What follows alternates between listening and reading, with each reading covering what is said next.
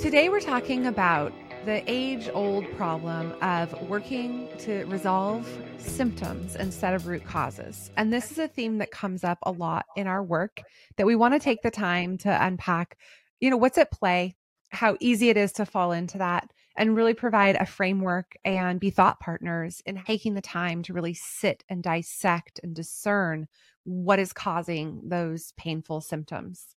A metaphor to help explain this is when you're having digestive problems and your stomach hurts, and how most people will just take Pepto-Bismol, maybe even peppermint tea or something to solve, that upset. But if it's an ongoing digestive problem, most humans will just continue to take Pepto-Bismol, or they'll go in and get something over the counter in order to eliminate that symptom that happens over and over. The question comes up is like, well, what is actually causing that upset? Is it what you're eating? Is it stress? Is it an ulcer? Is it cancer?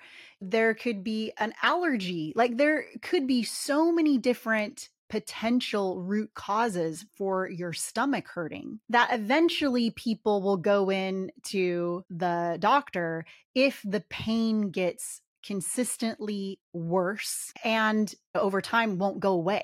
So this is what happens in businesses all the time, and humans in general, because we don't want to solve big, difficult problems. We hope that it goes away. If we take Pepto-Bismol every time, well, then we don't have to go in and spend the money and take the time and be uncomfortable at the doctor's office and be in a cold environment with different machines or whatever and address some unknown. And yet, if we were to do that sooner, we could come to better strategies and better solutions in order to address the actual root cause. The longer we ignore and investigating a root cause, the symptoms will likely remain and additionally could increase to where they're causing other problems. Another example would be with plants. When I see a plant's leaves discolor, whether it's yellow or brown, I just want to go clip the leaf.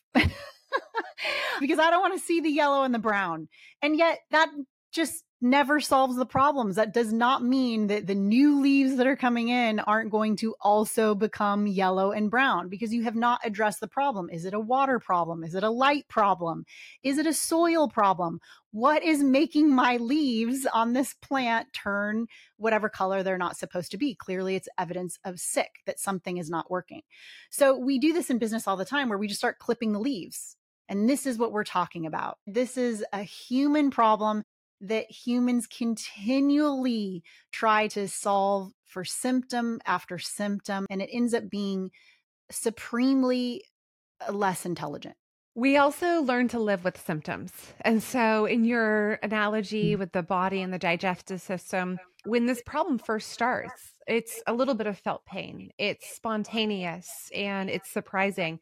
But over years and years and years of living with certain levels of pain, certain discomforts, certain avoidances, certain restrictions on how you can move throughout your life, given the symptoms that you're experiencing, you forget actually how big this problem is and how much pain it's causing you. And I think I've seen a lot of businesses and people live with problems and live with symptoms for so long that they're not even attuned to the opportunity to fix it. An example that I see in business in terms of treating a symptom versus a cause is I've seen a lot of companies take corporate days off where everyone takes the same day off and they're resting to overcome burnout. And then let's say they take, a Friday off. The next Monday, their inbox is twice as full. They've got the Sunday scaries twice as bad because that work doesn't go away. The problem doesn't go away. It creates a worse problem. Meanwhile, there's a signal towards, hey, we're taking care of this problem of burnout through rest, through a day off. But unfortunately, there's been a total avoidance to diagnostics of the true cause and the roots of burnout, as of course, those are outcomes based in much deeper problems.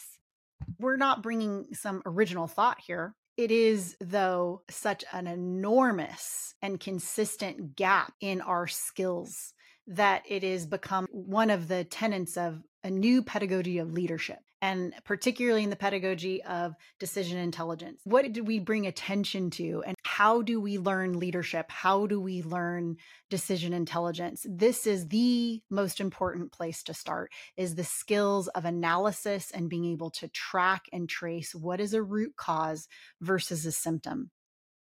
And with more attention and exploration and asking the question that you just posed, really challenging yourself to identify whether you're treating a symptom or have good diagnostics around the cause. A root cause of so much of personal and organizational dysfunction, meaning personal dysfunction in our relationships, organizational dysfunction in our businesses and in our working systems, that humans continually address symptom and not do the work, and the diagnostics, the analytics, all of the things that are required to actually investigate and discover the root causes. That this is an endless root cause of pain, is this inability to distinguish between a symptom and a cause. And we understand this in tech. We look at tech debt. If something goes wrong in the medical world, the military world, there's all kinds of industries that are committed when something goes wrong to trace the root cause. We understand this concept. Not only do we understand it, we deeply know the importance of it. And yet it's something that we skip regularly. It's something that leaders, managers, workers, partners skip so often that it's this reoccurring problem. And what we want to address here is how we can pay more attention and right away try to figure out what is the root cause in order to create solutions, strategies, and resolve that happen much quicker. And we know intellectually is far cheaper and less work, less energy, less time, less money in order to solve when you understand the root cause. And an example of this might be in business too. I've worked with a couple of executives that there's an argument over a particular process, or there's an argument over how something was handled with a client. This has happened a lot. And what I realized through listening to them is that there's an assumption that they are aligned. There's an assumption that they share the same expectation of how that situation should have went down. But in fact, they do not. They do not have that alignment, and the agreement isn't there. But instead, they're arguing over this particular circumstance. I mean, this is also classic therapy. Everyone's arguing over the toilet seat. The toilet seat is not the problem, right?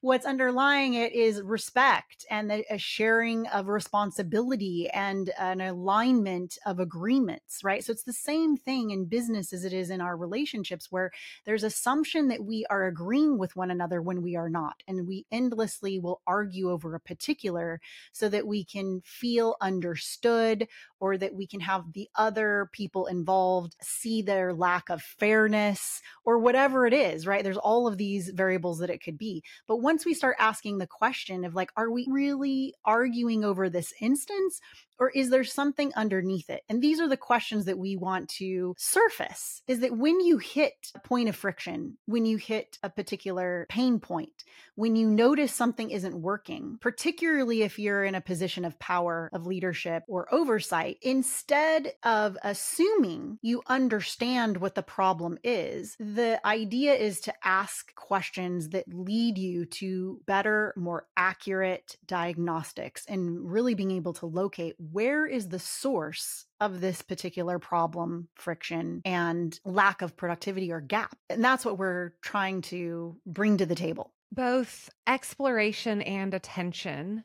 underpin each of the concepts in this series, this being the first, which is root causes versus symptoms. And the theme in this particular conversation is it's never what you think it is, or often it is not what you think it is. I think it's really important for us to verbalize, where does the root live for so many people? And how do our symptoms or our drive towards solving problems get in the way of that?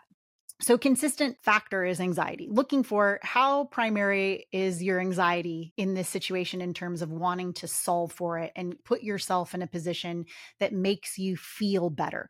And this happens all the time, even in relationships, right? Where it's like, oh, there's something that doesn't feel good. I don't feel respected and I want to feel respected. And that becomes the priority over actually looking at the dynamics, what's underneath it, what is leading someone else to feel a certain way? What is the source of somebody's disrespect? And how can you trace that to see where the breakdown is in the trust of the relationship, or what is the source of your insecurity? This is a complicated thing, right? And so this is why I think most humans don't want to do this work. Like, what gets in the way is that most of us don't want to locate some deficiency in ourselves. That's a huge factor. No one wants to like do all this work and then surface, oh, this is some deficiency on my part or in my department or whatever. That doesn't feel good. And also, usually, when you do the work of locating and tracing this, you find more work to do, not less. And more responsibility, not less, when you already have a full plate. So there's layers here. Nobody wants to locate some new problem. They would rather just take care of this symptom, and they don't want more responsibilities. And then a highlight on what could be a personal deficiency, like insecurity or the fact that other people don't trust you. Well, why does your team not trust you? Or have to have difficult conversations. If the root cause, which we often find, it's usually two things. It's an operational problem, a protocol, a systemic problem that exists in whoever designed the system. There's problems with that. It needs to be upgraded. It needs to be more efficient. Or it's some relational problem that is political and social trust that is difficult to repair. Both of these are difficult to repair. So it's much easier to just keep going symptom after symptom until something really breaks. Yeah, another example of this is the positive, good intent of wanting to be available for your customers, right? And I think a lot of entrepreneurs can identify with this customer centric thinking, doors open. Maybe their customer is actually their team, their employees, someone internal, where they want to be available. And while that's great, there are many costs to that, including setting the wrong expectations, the cost of being deliberate in your work and not being disrupted. A really simple thing to do is to turn that off.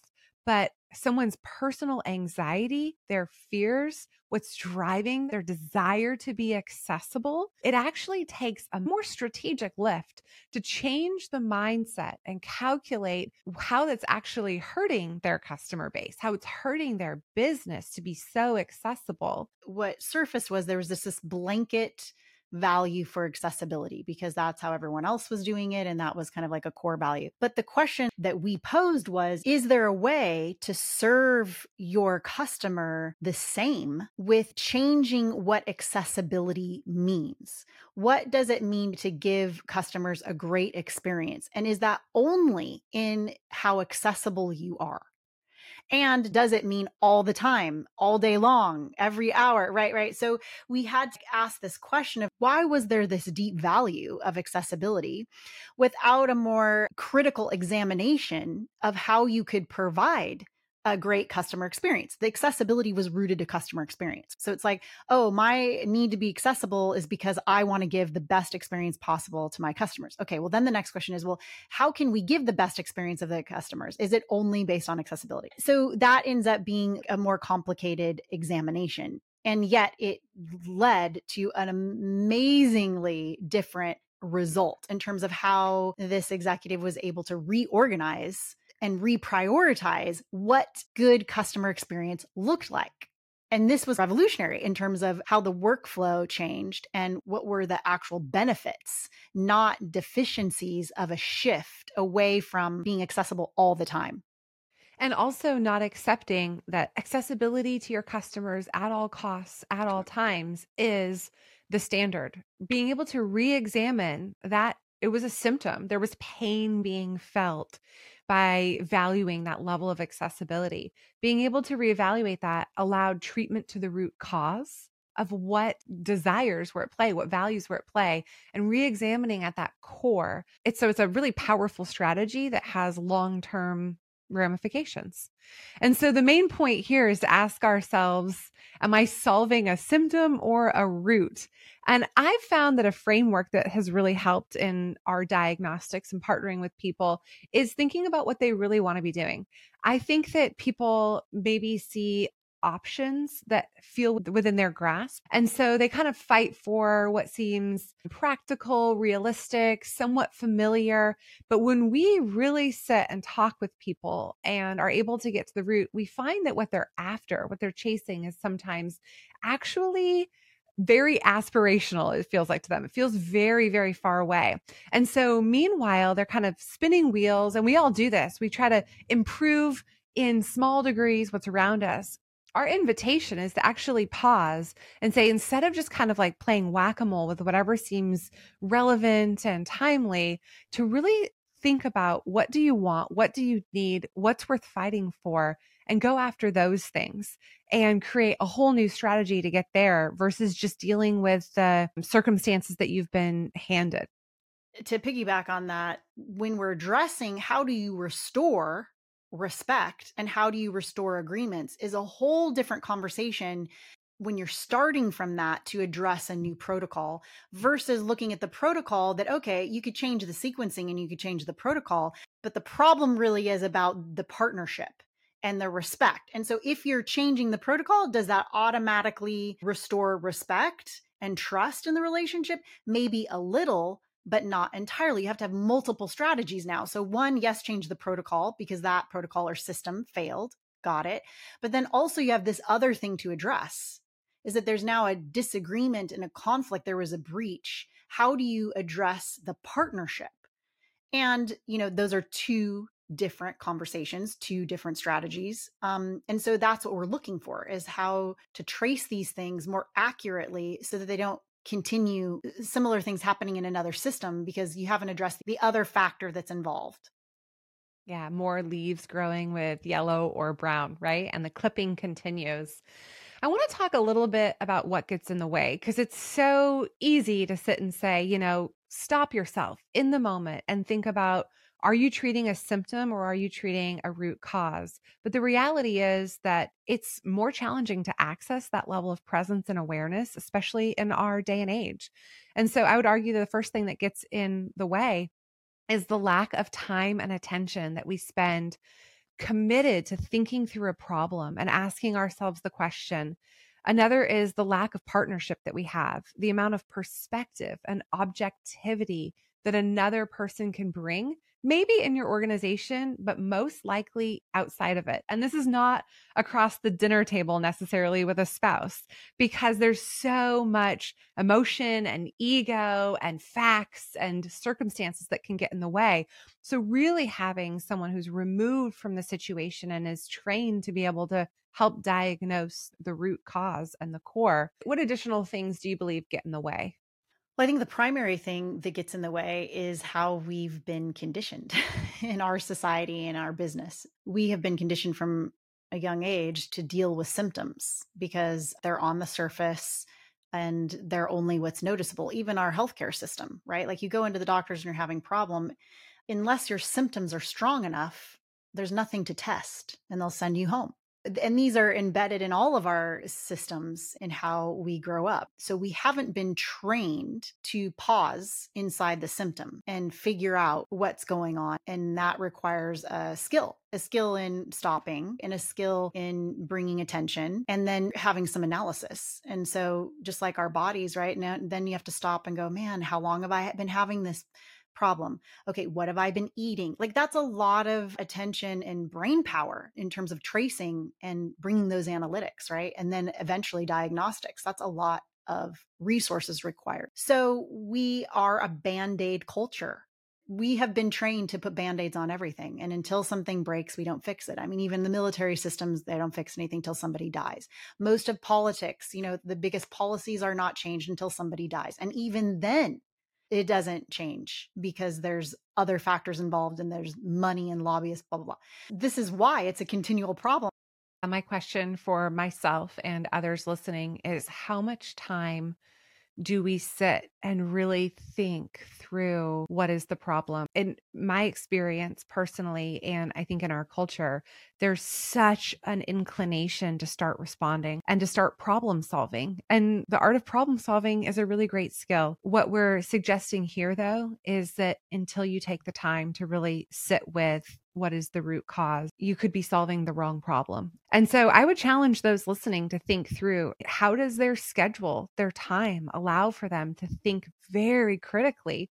Just stopping and pausing long enough to allow these things to surface is a real challenge. In our culture, it's really hard to not be doing, to not be producing, to not be meeting.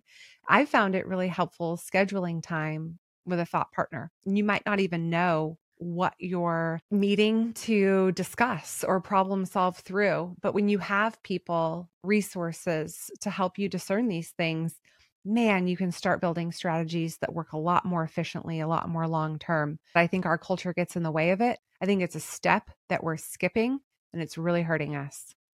We have come to have this as a kind of universal knowledge, right? You test for breast cancer and you test for colon cancer as early as possible so that you can prevent and start treatment to address the root cause before those symptoms pile up and create other symptoms that then are no longer treatable.